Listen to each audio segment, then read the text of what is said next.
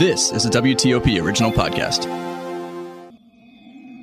From Podcast One. Previously on Colors. In 2018, the Justice Department unveiled the China Initiative. An all-of-department effort to look at espionage and trade secret theft by China. But John Yang, president of Asian Americans Advancing Justice, says something different happened. What we saw was a lot of prosecutions, not for espionage or trade secrets, but simple failure to disclose issues. And unfortunately, we had a lot of Chinese American and Asian American professors generally caught up in this system where what would have been routine matters became criminalized. We told you about this several weeks back. Now it turns out the Justice Department has decided to end the China Initiative. We'll hear exactly why.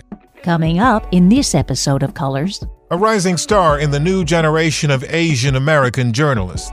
My name is Amy Cho. I am a general assignment reporter at NBC4 here in Washington, D.C. Smart, energetic, and real.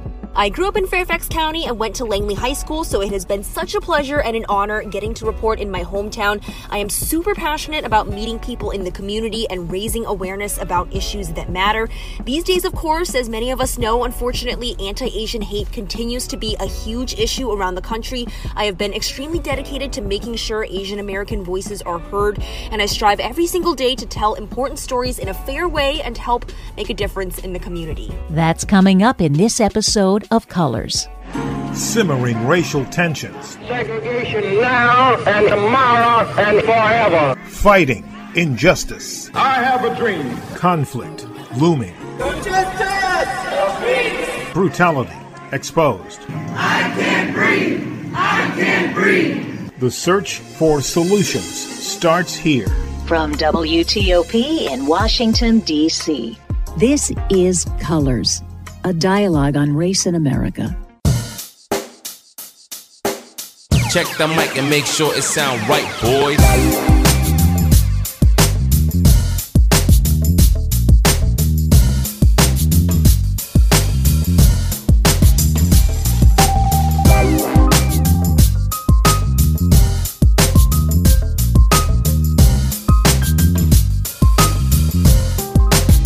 My name's Leola Calzalai-Stewart.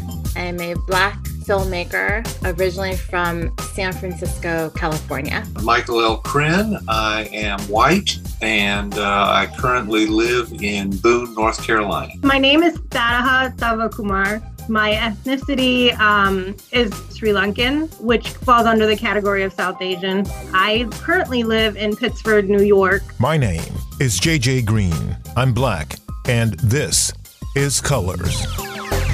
It sound right, boys. Every day here in the Washington area, we are blessed to be surrounded by a large variety of news outlets reporting on a very diverse array of stories. One of the reporters we see regularly is Amy Cho of NBC4, whom you heard from in our opening tease. And she's a really good reporter. She's enthusiastic, and she always has a good story to tell. She joins us now to talk about her career and why diverse journalism is so important. Amy, thank you so much for joining us. I've been watching your work on NBC4 here in the Washington area for a while, and you've done some really compelling journalism. And, you know, getting the little, anecdotes that you sent us about the work you do and your approach to doing it, it was very, very compelling as well, because especially in the last couple of years, the extra added difficulty that reporters of color have had in trying to cover things, especially Asian Americans. So first, I want to thank you for being true to the profession and yourself. But also, I'd like to hear what your thoughts have been about the last couple of years, how things have changed and evolved since the death of George Floyd and so many others that started this racial and social justice awakening. Yeah, for sure. Well, first of all, thank you so much for having me. I, too, am a big fan of yours. I've been listening to your work for a long time, so it is an honor to be here with you. But yeah, you know, obviously it's been a tough couple of years for everyone and also the Asian American community. But I'm so deeply honored to be in a position where I can be telling those stories and raising awareness and giving voice to people and making sure that these issues are covered. I think ever since the Atlanta spa shooting was when people really started to wake up to what was going on in the Asian American community. But even before that, ever since the start of the pandemic, we, of course, have seen, Asian Americans targeted, it seems like on almost a daily basis. We've seen those horrific videos of elderly Asian Americans getting shoved, kicked, their heads bashed with cinder blocks in one case in Baltimore, just horrific, spit on, called names, punched, you name it.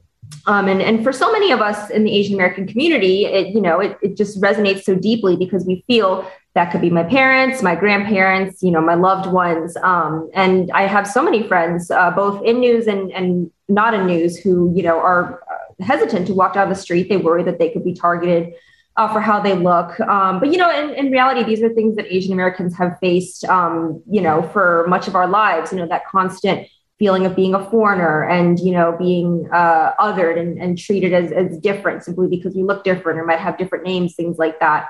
And Yang and I were talking about this last year when we were really starting to have those conversations, just about, the fetishization of Asian American women. And that's something we've also had to deal with in TV news. Yeah. Getting a lot of creepy comments, if you will, from people, some well-meaning, some not, just not really understanding why it's not okay to fetishize Asian American women as such. A lot of different issues going on at play. But these are all things that I'm very passionate about covering. And I think it's so important that we do so. So, you're exactly right about the longevity of this problem. I mean, if you go back through American history and you look at go back as far as when the railroad was being built, Asian Americans were in the forefront of that milestone for this nation. But when it came to essentially handing out the accolades for that, Asian Americans were overlooked.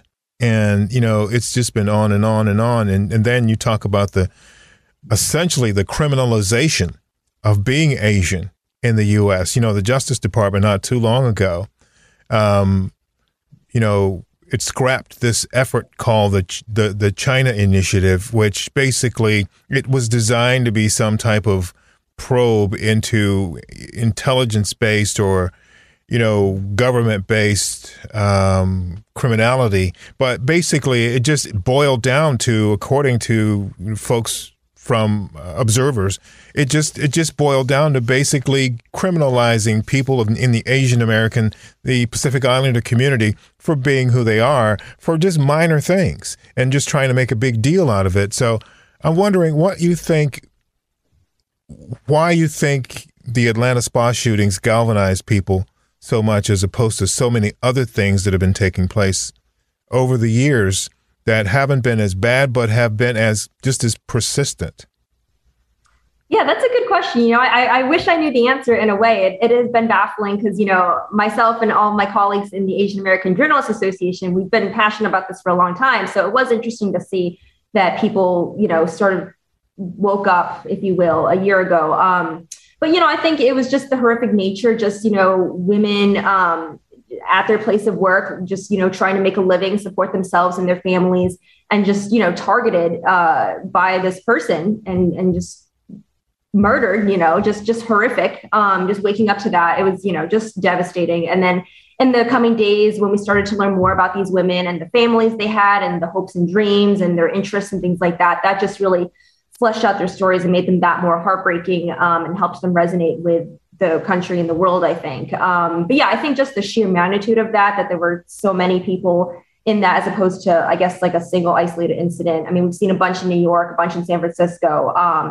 It's definitely interesting to see that was the catalyst. But we definitely have, been keeping our foot on the gas before, and we'll continue to do so now. Yeah, we actually had your president, I think, Michelle Lee, on this program. Yeah, she's great. She joined us along with Ellen Nakashima from the Washington Post, who's a longtime colleague of mine, and both people I respect very much. And they talked about just how difficult it was the day that the Atlanta shootings took place, and just the magnitude of calls that they got and reach outs that they got from people needing help to get through it. So I want to ask you this question as a result of that. You're clearly aware, you're clearly involved a lot of people, and you've been involved in AWARE for a while, but there are other people that are just waking up to this and other social injustices. But you being out there, and you're a young person, and you have a lot of young friends and colleagues, et cetera. So what is your message? How are you approaching making sure that this awareness is something that continues in your circle, in your community, certainly with your colleagues and friends? Yeah, it's such a good question. I mean, I think it's so important just to keep covering it, to keep talking about it. You know, it's so easy. This news cycle is so quick that it's easy to just move on from something and forget about it and move on to the next big story. But so I've just tried to constantly pitch stories about the Asian American community. But also I think it's so important, not just with Asian Americans, but with all communities of color, to be telling positive stories, you know, spotlighting all the good, the achievements, the excellence, as opposed to, you know, only covering these communities when something bad and tragic happens. So I think we need to really flesh out that coverage and cover people in their entirety. So I think that's super important. Also, you know, language can be a barrier at times, but I think it's important to, you know, work past that and not to just give up if somebody doesn't speak English, you know, to do that extra work of finding a translator, because that person's story matters too. Just because they can't speak English doesn't mean it doesn't deserve to be told. But that was an issue we saw with the Atlanta spa shootings. Initially, it took a little while to get the victims' stories out there because some of them, their families did not speak English, and there was that language barrier or that hesitancy or cultural barrier of not really wanting to go on the news and things like that. So building up that trust. But that also goes back to why I think it's so important to keep covering communities of color, to build that trust and have people see themselves in the news so that they feel more comfortable in the future to share their stories. As you look at where we are today, there are going to be other scenarios like this. There are going to be other situations like this. And I'm wondering, do you see any change in, I guess, the way in which leaders in this country approach this? When the George Floyd moment happened, a lot of people, it was kind of a knee-jerk thing. A lot of politicians jumped on it, and they started throwing all police under the bus. You know, police all over the country were lumped in and put in this category with Derek Chauvin. You know, there are lots of cries for, okay, we need to legalize this and legalize that and change this and change that because African Americans or people of color have been victimized by these laws, et cetera. But some of it, according to some of the politicians and certainly according to the police that I've spoken to, was too hasty. They caused other problems, you know, by jumping too quickly at these things. So I wonder, in your travels, have you seen the thoughtfulness that's necessary to look at the future of racial and social justice in our community and communities across the country? Have you seen people slow down and just take a minute and say, okay, this is bad, what took place, but we've got to figure out what to do before we do something to make it worse?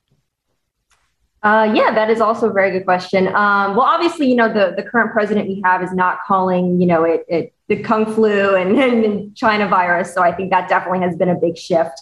But yeah, I mean, we definitely have seen a bit of that, you know, that kind of course correction and that reversal. I think the anti-COVID-19, I think the hate crimes bill, you know, there was actually a lot of Asian American pushback against that. You know, they were concerned that would lead to additional police brutality and things of that nature that they didn't want necessarily. And they felt, you know, you can't just legislate something like that. That's not going to be a solution necessarily. And just having this on the books is not going to stop these things from happening. And you need to address kind of the root causes.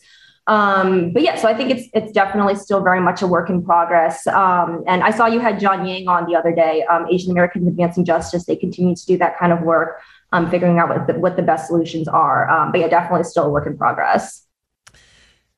Amy, tell us how you got to where you are.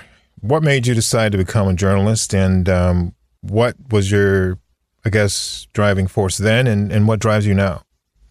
Yeah, for sure. I've always loved the news. I've been super passionate about it. I was that nerd in elementary school. We would always get the parent newsletters, and I would love to read those just to figure out what was going on in the school and also just to read the lunch menu. But I also grew up in the area, so I would read the Washington Post and the Kids Post when I was younger, and I had my birthday in the Kids Post, so that kind of lit a spark. Then I joined I felt famous. But then I joined the high school newspaper, the Saxon Scope at Langley High School in Fairfax County. I wrote for the Cornell Daily Sun in college. And then I actually was fortunate enough to get an internship at News 4 when I was 18. So a week after high school, I started working at News 4 through the Emma Bowen Foundation, which pairs up minority students with media partners. So I was very fortunate in that way. And I have been at News 4 ever since. So it's been a wild ride, but I've always been passionate about just, staying informed on what's going on, telling stories, meeting new people, learning new things. So that has never changed.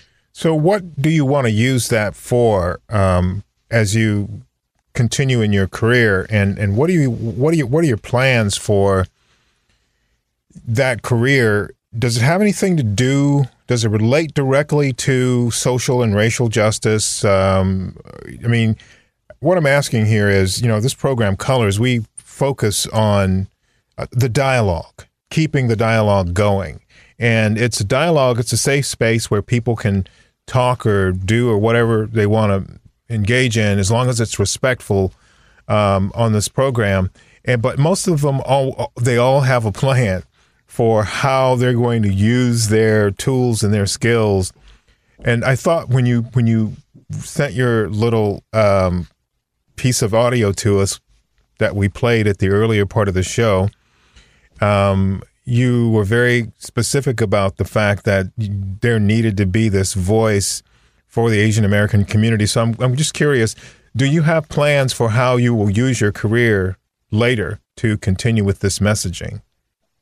Yeah, for sure. I really am just taking it one day at a time, but I definitely plan, as long as my career lasts, to keep pitching these stories and trying to tell those stories, especially of people who we don't normally see covered, or just, giving voice to the voiceless, that type of thing. Anyang and I, Anyang is our morning anchor. We're really proud of the work we did last year. We put together a 30-minute special right after the Atlanta spa shootings about the anti-Asian hate and everything that had been going on. I'd love to do more work like that in the future if we're able to. And every year during May, we always do a 30-minute special for Asian Heritage Month. So we're actually in the process of planning that right now. So that's always really great. And then throughout the month of May, we definitely put on a lot of Asian heritage stories and things of the sort. We have an event every year where we bring together a bunch of leaders in the AAPI community and honor them for the work that they've done. So I love getting to be a part of that. And then also just internally in the journalism world, I'm really passionate about mentoring and, paying it forward, because I had so many people who helped me out and gave me great advice and were able to help me get my foot in the door. So anytime a young journalist, AAPI or not, reaches out, I'm happy to help them, give feedback on their work, that type of thing. I'm really, really involved in AAJA, Asian American Journalists Association. I think I've mentioned it several times by now. Yeah. But it's, such a great group of people. And I love being a part of that. And I've helped plan conventions and things like that. So that's another way in which I try to give back. National security is my day job. And I hadn't really thought that much about this when the Ukraine story started. But there have been a lot of stories about racial awakening and cultural awakening that have come up during the course of this whole thing. Stories of people having trouble leaving Ukraine, having trouble getting into other countries. And I think what really attracted my attention to getting Amy Cho on this program was the story you did with Mo Creek's family. And that was a really interesting story. We spoke with Mo a little earlier this very day, actually, about his experience. And I'm just wondering, what did you get from that particular experience talking with his parents? He expressed how grateful he was to make it out. He made sure to say on his own without any prompting that, he felt so guilty about the people that he had left behind. So he wanted to, he'd been in touch with them, trying to see if he could help. So I was really touched by that. But yeah, I had definitely heard about how, I've heard the issue about how Black people are not being able to get out of Ukraine, and they've been forced to go to the back of the line and things like that. So it really just is very infuriating to hear these stories of happening to people. And for those of you not familiar with this, Maurice Creek is a professional basketball player who is from this area. And he was playing basketball in Mykolaiv in Ukraine when the war broke out. And he, along with everybody else, was trying to get out. And while he didn't have any specific racial trouble getting out, he had trouble getting out like everybody else did. But he did hear as well about, those stories that Amy was alluding to about people because of their race having trouble getting out. But, it was a great story. And that was a part of the reason that, that told me a little bit about your ability to tell stories and why I wanted to have you on this program. So, for the young people, and we do have quite a number of young people that listen to this program and follow us, I'm just wondering, what would your messaging be for them, Amy, as they look towards the future? Oh, just the future of the world? Just life. Just everything. I mean, you're such an optimistic person. So I'm just wondering, if you could share a little bit with us how you feel about what your approach to the future is. I know you already said it's one day at a time, but just for other young people, sometimes, people who may be having a rough time, they may be kind of in between, stuff. I recall not too long ago, we had the woman on who she's the producer of The American Diplomat, which was a PBS documentary about how blacks got into the State Department. And she talked about when she was a high school student, her guidance counselor basically told her she wasn't smart enough to do this, that, or the other. And that just galvanized her. Basically, a positive person saying something positive to us when at a vulnerable moment can make a big difference. And that's why I'm asking, because I know a lot of people who listen to this program are going through things right now. So I'm just wondering what your advice might be to some young person who may be hearing you and seeing this. Yeah, for sure. Also, side note, I too did a story on the producers of The Diplomats. It was, that's such a great story. And I learned so much. I had no idea about the racism that diplomats had faced in that era. So I was just blown away to learn about this. Great documentary. Highly recommend for those who have not watched it.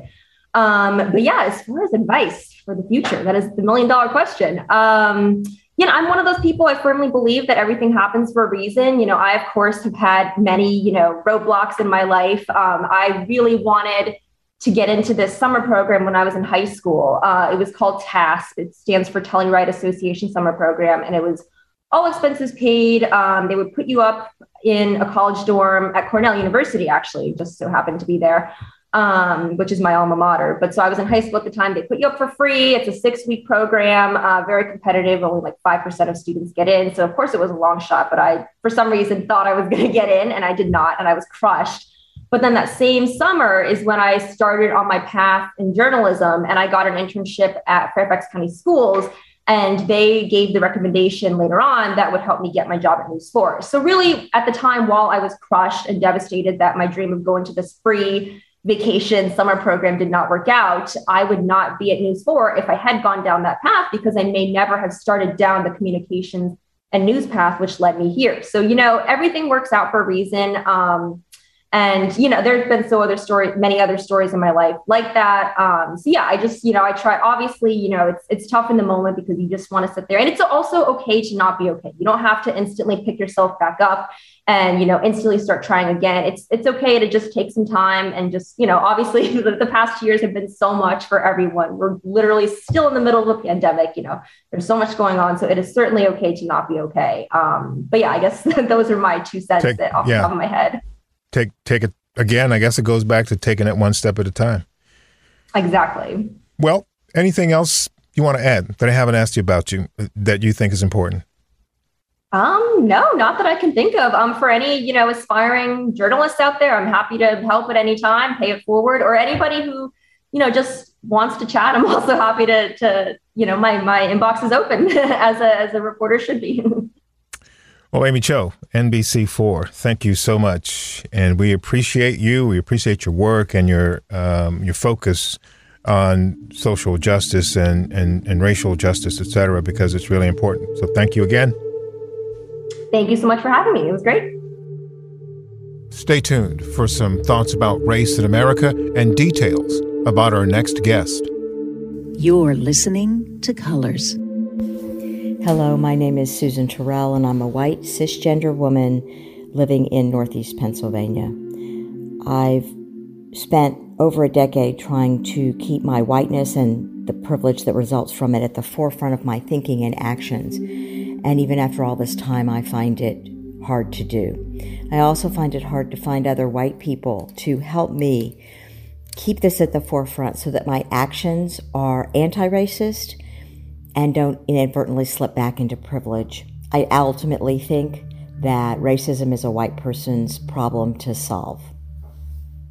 This is Colors, a dialogue on race in America. If you have any questions or comments about Colors, send us an email. You can reach us at colors@thecolorspodcast.com. That's colors@thecolorspodcast.com.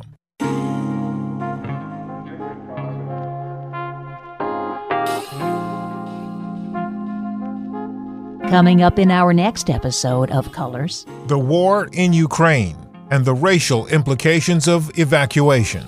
I started getting calls from my parents a lot more saying, hey, maybe you may need to think about getting out of Ukraine. Maurice Mo Creek is a professional basketball player from the Washington, D.C. area, and his attempts to get out of Ukraine turned from hopeful to desperate. I kind of felt down and helpless, like when my assistant coach tried to get me across the bridge one day and I thought I was getting out, and it was all guards on the bridge with guns, like, you're gonna have to turn this car around. He was lucky, but he knows others, because of their race, were not so lucky. That's coming up in our next episode of Colors. That's going to do it for another episode of Colors. Thanks to Hillary Howard, Mike Chikaitis, Ron Pemberton, Joel Oxley, Julia Ziegler, Ernie Green, Amara Walker, Dr. Anthony Fauci, Dorothy Gilliam, Christine Brennan, James Brown, and for our music, thanks to Jesse Gallagher, Cosmic, and Offshane. And most of all, thank you for listening. And just remember, keep talking to each other. And just as important, keep listening to each other. You can subscribe to Colors on Apple, Spotify, Podcast DC, Podcast One, or wherever you get your podcasts. This is Colors, a dialogue on race in America.